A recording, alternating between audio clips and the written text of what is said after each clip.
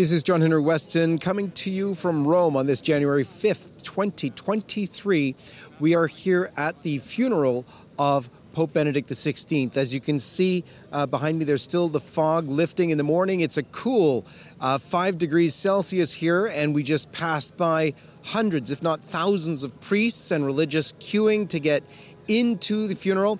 And there are here hundreds of the faithful. As you can see, media crowding behind us here as we all cover this historic day. We've got a lot to offer to you as well today on this special episode of the John Henry Weston Show.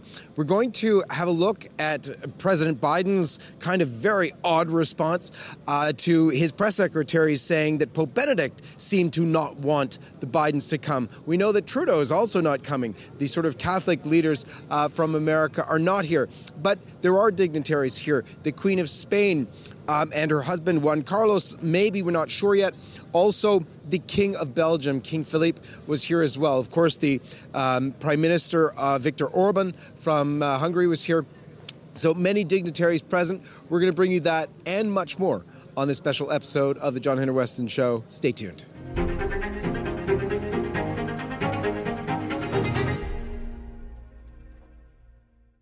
Let's begin as we always do with the sign of the cross. In the name of the Father, and of the Son, and of the Holy Ghost.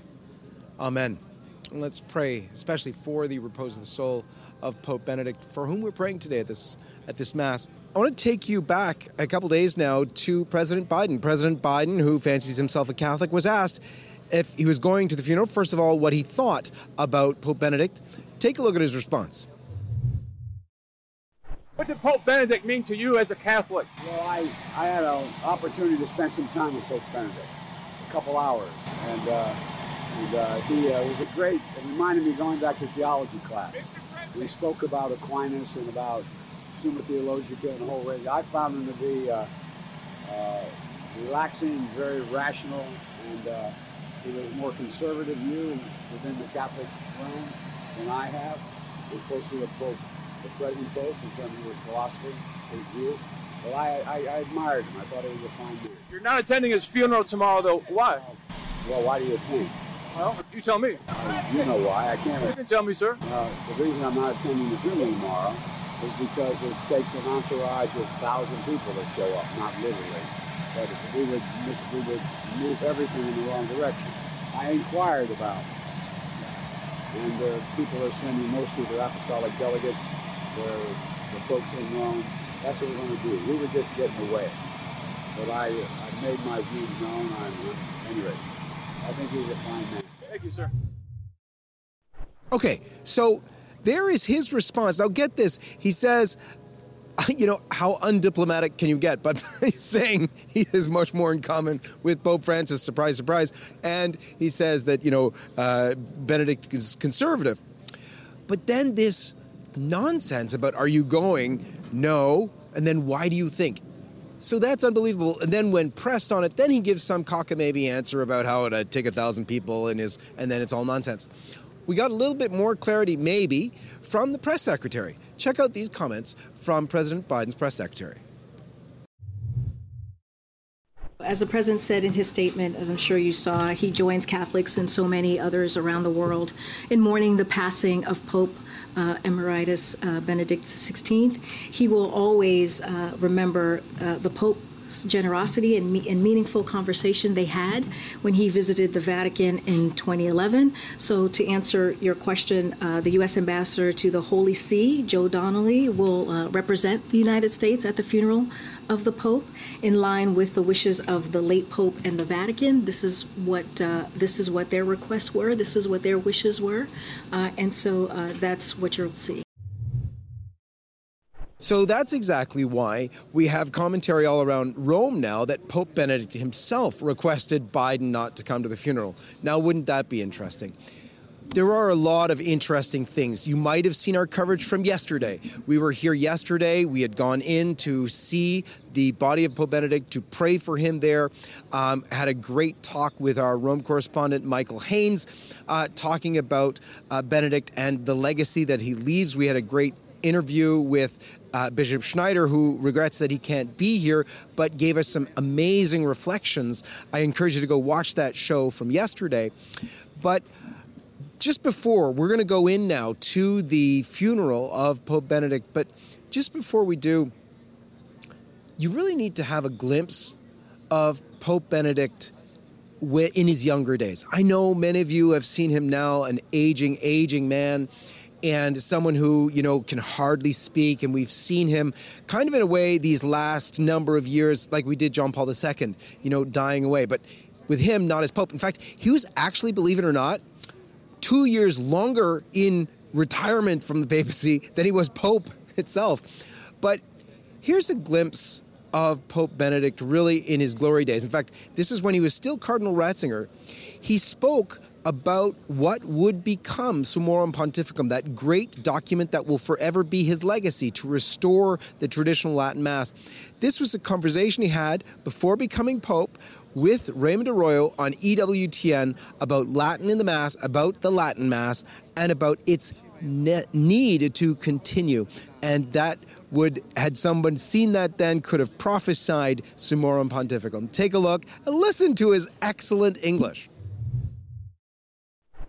Generally, I think it was good to translate the liturgy in the spoken languages, because we will understand, we will participate also with our thinking.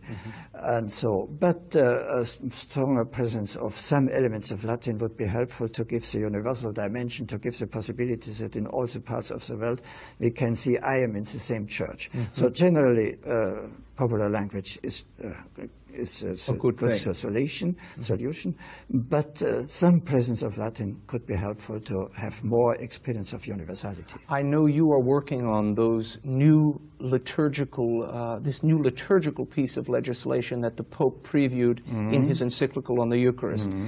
We've been hearing a great deal from Cardinal Arinze and in some publications that this may be a precursor to a universal indult for the Tridentine Mass. Do you foresee that at all? I would distinguish between this future document and the problem of the indults. The future document is not a new legislation, but interpretation of given norms. So we have only to interpret, to clarify what is abuse and what is really application of the liturgy. In this sense, it's very limited, the possibility of this document, a clarification of abuses and clarification of norms in this moment. The other is a different problem. I think generally the old liturgy was never prohibited. We need only norms how in peace apply it so that the Reformed liturgy is the normal liturgy of the community of the Church, but the also is always a valid liturgy of the Church, can be used, but in obedience to the bishops and to the Holy Father. And that's a great challenge, I know, in some parts of the Church. And in other parts of the Church, they've embraced the Pope's call for a more frequent practice. I think it's important to be open to this possibility and to demonstrate so also the continuity of the Church. We are today not another church. And from there, let's go into the funeral. Now you know this man. You've been able to see him, hear him in our own tongue. Yes, with a German accent, but it was so beautiful to get to know Benedict a little bit better. So with that in your mind and in your heart, won't you join us right now? We're going to go in and take in the funeral of Pope Benedict XVI. And here you can see the pallbearers are bringing out the body of Benedict XVI in a cypress wood casket. This casket actually will be later today placed into a zinc coffin and finally covered in a wood case to be buried under St. Peter's Basilica. And as you can see here, there are tens of thousands of faithful here in St. Peter's Square on this very cold day. We are up here on the colonnade of St. Peter's, right on top of the columns.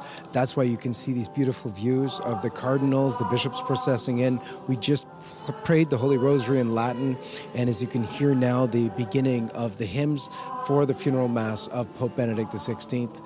Please watch. We're so pleased to bring you this coverage, really with a view to you joining us in prayer for the repose of the soul of Pope Benedict. And here is Pope Francis being wheeled out in his wheelchair into the square, packed again with tens of thousands of pilgrims. Jim is filming here from atop the colonnade in St. Peter's Square at the funeral of Pope Benedict, who from the age of 5 wanted to give his life to the priesthood of Jesus Christ. So here in the entrance antiphon or entrance hymn they're singing, "Eternal rest grant unto him, O Lord, and let perpetual light shine upon him. To you our praise is due in Zion, O God. To you we pay our vows, you who hear our prayer. To you all flesh will come with its burden of sin. Too heavy for us our offenses, but you wipe them away. Blessed he whom you choose and call to dwell in your courts. We are filled with the blessings of your house, of your holy temple. You keep your pledge with wonders, O God our Savior, the hope of all the earth and of far distant isles. O God, who in your wondrous providence chose your servant Benedict to preside over your church, grant, we pray, that having served as the vicar of your Son on earth, he may be welcomed by him into eternal glory." These again are the verses, the prayers being offered here at this papal funeral mass of Pope Benedict XVI. They're saying, "Now remember your servant Pope Emeritus Benedict, whom you chose, whom you have called from this world to yourself. Grant that he who was united with your Son in a death like his may also be one with him in his resurrection, when from the earth he will raise up in the flesh those who have died, and transform our lowly body after the pattern of his own glorious body. As we receive sacred sustenance from your charity, O Lord, we pray that your servant Benedict, who was a faithful steward of your mysteries on earth, may praise your mercy forever in the glory of the saints, through Christ our Lord." In his homily, Pope Francis is saying, "God's faithful people gathered here now accompanies and entrusts him to the life of the one who was their pastor. Like the women at the tomb, we too have come with the fragrance of gratitude and the balm of hope, in order to show him once more the love that is undying. We want to do this with the same wisdom, tenderness, and devotion that he bestowed upon us over the years. Together we want to say, Father, into your hands we commend his spirit. Benedict, faithful friend of the bridegroom, may your joy be complete as you hear his voice now and forever." So after, these are some of the prayers being said by Pope Francis.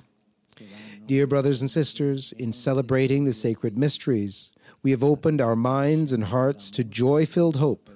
With confidence, we now offer our final farewell to Pope Emeritus Benedict and commend him to God, our merciful and loving Father.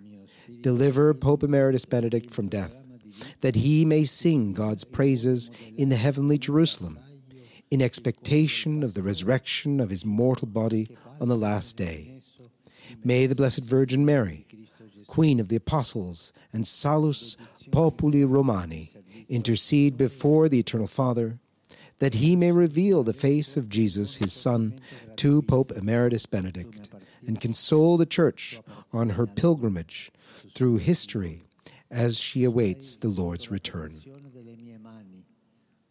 And finally, Pope Francis prays, Gracious Father, we commend to your mercy Pope Emeritus Benedict, whom you made successor of Peter and shepherd of the Church, a fearless preacher of your word and a faithful minister of the divine mysteries. Welcome him, we pray, into your heavenly dwelling place, to enjoy eternal glory with all your chosen ones. We give you thanks, Lord, for all the blessings that in your goodness you bestowed upon him for the good of your people. And now we have the Schola Choir singing the beautiful hymn, In Paradisum. May the angels lead you into paradise. May the martyrs come and welcome you and take you to the holy city and the new and eternal Jerusalem.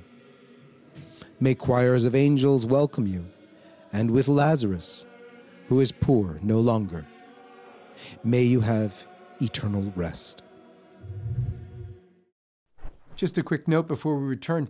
If you would like to stay up to date on LifeSite's coverage of the latest life, family, and culture news, subscribe to one of our many newsletters by going to lifesitenews.com/subscribe. And if you'd like to help us bring our truth-telling coverage to millions around the world, please consider making a one-time or monthly donation at give.lifesitenews.com. And now, back to the video. The funeral mass for Pope Benedict XVI has just concluded. In fact, the Bavarian marching band continues down Via della Conciliazione away from the Vatican. We're just streaming out of the Vatican, tens of thousands of people, as well as thousands of prelates and religious. We were there on top of the colonnade. Jim, Michael Hale, and myself. It was freezing cold. Not as cold as Canada, of course, but it was still cold, especially for the Romans. You'll notice they're all in parkas and hats and everything else. But I hope you've joined us in praying for the Holy Father. I want to bring Michael Haynes on for a minute just to discuss your reactions to the funeral mass and to the homily of Pope Francis. It's always an impressive moment to see a papal funeral. They don't come around often, and I think particularly Pope Benedict was the Pope who I knew growing up, and to see him lying there, as we were discussing, just in a simple coffin, very, very simple coffin. It could have been anybody, except for as you say, the hundreds of prelates, the thousands of priests gathered around in the square. And then it's even rarer to get a Pope burying another Pope. I mean, that's kind of unheard of, untold of. It was particularly poignant. I found very moving to see Cardinal Zen come in just before the start of Mass, and he was sitting on the front row of the cardinals there. He got permission from the Chinese Communist Party to leave Hong Kong just for 5 days, which was very, very beautiful. Yes, and himself having suffered, I would think, a lot in terms of what's going on. What's going on with the coffin is interesting. As I was mentioning there during the Mass, he's in a cypress wood casket right now that will be put into a zinc coffin, which will then be surrounded by a wooden box and then buried in the crypt under St. Peter's there. What is the symbolism of a lot of what's gone on? We saw a lot of cardinals in red. We saw a lot of bishops there, obviously. But what is the point of making such a big deal of a funeral mass for the send-off of Pope Benedict? What's the Church's sort of goal in having this mass? I think with every funeral, there is the point that as Catholics, we're coming to pray together for the soul of the person who's just died, particularly more so for the Pope, because it's a scary thing for every parent. So you have charge of your children, for every priest, he has charge of his flock in the parish, but for a Pope, he has charge of the souls of the Church, which is just an unbelievable responsibility. All the more important, I think, and it's something which is too easy to forget, for us to come to pay our respects, but more importantly, to pray for the Pope. Excellent. Let me do this. Now, this is quite interesting. This is for the first time we have on film anyway, both our Rome correspondents here. Louis Kanufke, if you could come on in. So here on either side of me are both our Rome correspondents, Michael Haynes and Louis Kanufke. You've probably read a lot about them, and you've seen some of Louis already if you watch the video of him coverage here. And so it gives me great pleasure to introduce all of you to the both of them who are here permanently. And really, we're trying to get to know the lay of the land. It's a new lay of the land because it is a very strange place now that Pope Benedict is gone, and we're dealing with the aftermath. And what will that aftermath be? Before I get to that from you, Louis, I wanted to ask you your take on the funeral that you were at and what you thought of things. Well, I did think it was very beautiful. I was especially impressed, I guess, by the presence of the Bavarians. I don't know if we caught the procession out after everything was finished, but they brought a marching band and dressed in their traditional regalia, I think, to honor the Pope. And it's a beautiful thing. One of the things Pope Benedict liked, I think, to remind us of was the beauty of tradition. And we have the liturgical traditions that he, opened up more widely to the Church, but the cultural traditions as well. That's part of our Catholic heritage. So beautiful. Michael and I were talking yesterday about the future of the Church. I'd love to hear your thoughts on that, Louis. Some people have suggested that Pope Benedict was sort of a restraining factor on Francis. Of course, that's contested because he put out Traditionis Custodes, which may have been the final blow for Pope Benedict. But what are your thoughts about the future, and what have you heard around town? Well, I actually have spoken with some priests back in the U.S. About the Latin Mass and the future of the Church, the future of the clergy. And I think, because of Pope Benedict's motu proprio, the youth of the Church have really been exposed to the beauty of the Old Mass, and they don't understand now why it's been taken from them. And in a certain way, that could have been the best thing that could have happened for the Latin Mass, to be honest. I think those who are young, who are devout, love the liturgy and the traditions of the Church, and now they're not going to let go. And so I think, if we think several decades out, both young priests and young laity, when they can, they're going to bring the Old Mass back, and it's going to come back like none other. I think 50 years out from now, that's what the future of the Church is. The Latin Mass, big families, traditional Catholic education. So, we're not seeing it right now, but I think the seeds have been planted, and I think a few decades out, it's going to blossom. I think one of the most beautiful things and a great way for us to close out is to look at the last testament of Pope Benedict. He left that last testament in which he encouraged people to stand firm and to not be confused. I think in the words of Bishop Schneider, who commented on that, relating that directly to the Latin Mass and the need to hold firm to tradition and be courageous and not be confused, I think he recognizes we're coming into this time when even the elect, if it be possible, will be confused. Either of you have a comment on that? Maybe just one thought. It certainly is a bit of a confusing time. Having two men in white was a bit confusing. That's kind of come to an end now with the death of Pope Benedict. But God works kind of in his own way, and out of confusion, I think the Holy Spirit, the Holy Spirit is never conquered. And so, whatever he has in mind for the Church, that he'll bring that about. But just before we go, I wanted to get Jim Hale, who's always behind the camera, on here for a quick second. Hey, guys. It's so awesome, isn't it, to be here with our Rome correspondent, John Henry. It's amazing. Yeah. But one thing I wanted to share with everybody, you've been reading the book from Peter Sebald, the big, huge book on Benedict's life. I know you're only about halfway through or so. Yeah. Give us the highlights for you and what it means now in light of what we just experienced now with the funeral. Well, John Henry, first of all, just to say, when we were up on the colonnade this morning and there was a fog, and you would just look at this and think, this is the glory and the beauty of our faith, of our church. And we're all a little anxious, I think, to know where we go from now. But the Sebald book, wow, I highly recommend it. Micah Hickson did an incredible review of it for Orate Caeli, and I would highly recommend that review that Micah did. But this is glorious biographical writing, talking about Benedict growing up, a young child in Bavaria. It's just so inspirational. This is a man who wanted to be a priest. He and his brother Georg, they practiced saying the Mass when they were like 5 years old.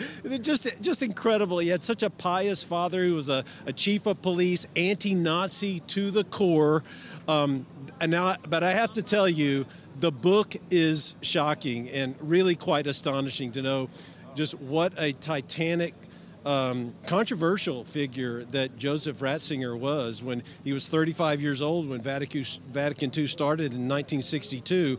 And it's not an overestimation to say that he is arguably the most influential advisor that there was at Vatican II. That's just a little tease for you. Of course, we know that he had an eventual change of heart later, but just to be here today and look down at that simple wooden casket, today, and just to know who this man was, the mark that he made on our church, it was just extraordinary. But yes, I highly recommend the Zewald.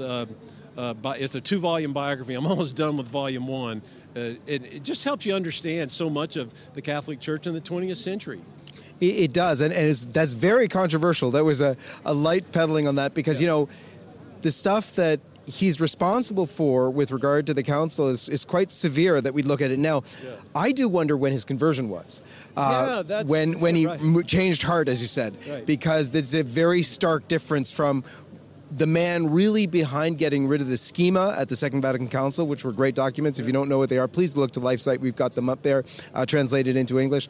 But really, that's a story left untold, which needs to be told in the coming days. All right, I'm going to go back behind the camera now, John Henry. All right. But I just want to say what an honor it was to be here with you, to share this moment with you. I think we all recognize that today is hugely significant. This is one of the most historic days, certainly in the history of the Catholic Church in the 21st century. Absolutely. We're at the end of an epoch, and I think we're going to be seeing some very important things in the coming days. As we said, there'll be lots more from Rome. Tonight is a Requiem Mass in a Latin traditional Requiem Mass. Also on Sunday, Cardinal Burke is supposed to be here to celebrate another Requiem Mass at the famous Trinità, where the fraternity is here in Rome. So we'll be having lots more from you here in Rome. So for Michael Haynes, for Louis Konofsky, for Jim Hale behind the camera, this is John Henry Weston from Rome for LifeSite News. With the passing away of Pope Benedict XVI, many Catholics felt that they lost a clear and sure point of reference for their faith. One can have the sensation of orphaned children.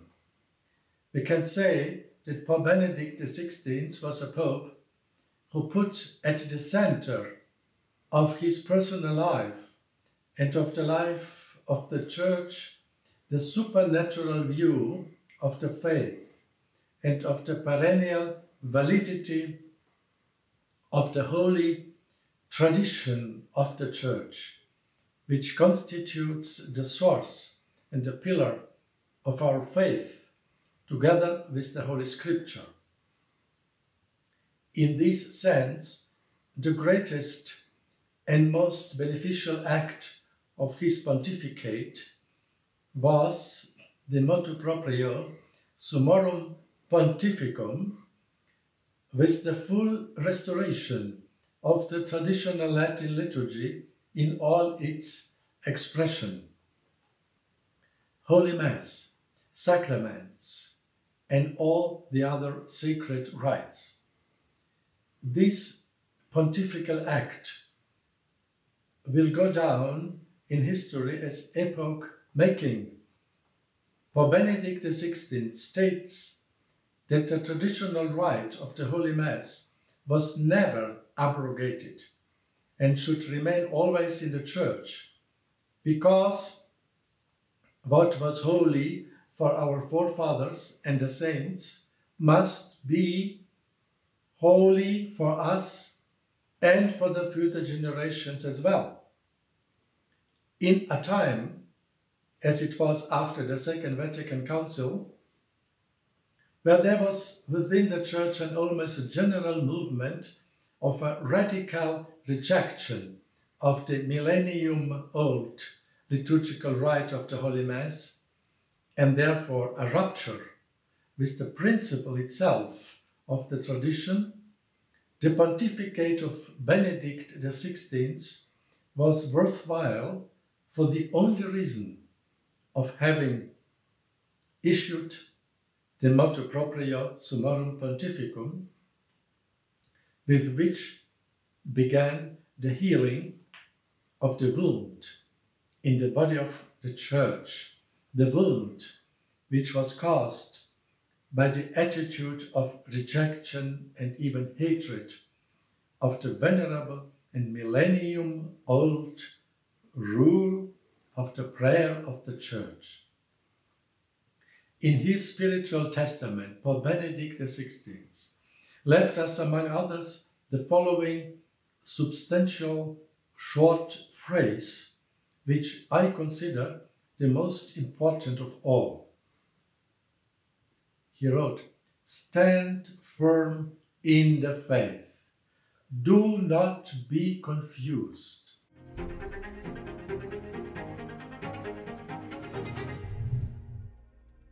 Hi everyone, this is John Henry Weston. We hope you enjoyed this video, and to see more like this, be sure to hit the subscribe button below to get all the latest content from LifeSite News. So check out our links in the description to read more, sign up for our newsletter, and connect with us on social media so that you can stay up to date with all of the latest life, family, and culture news. Thanks for watching, and may God bless you.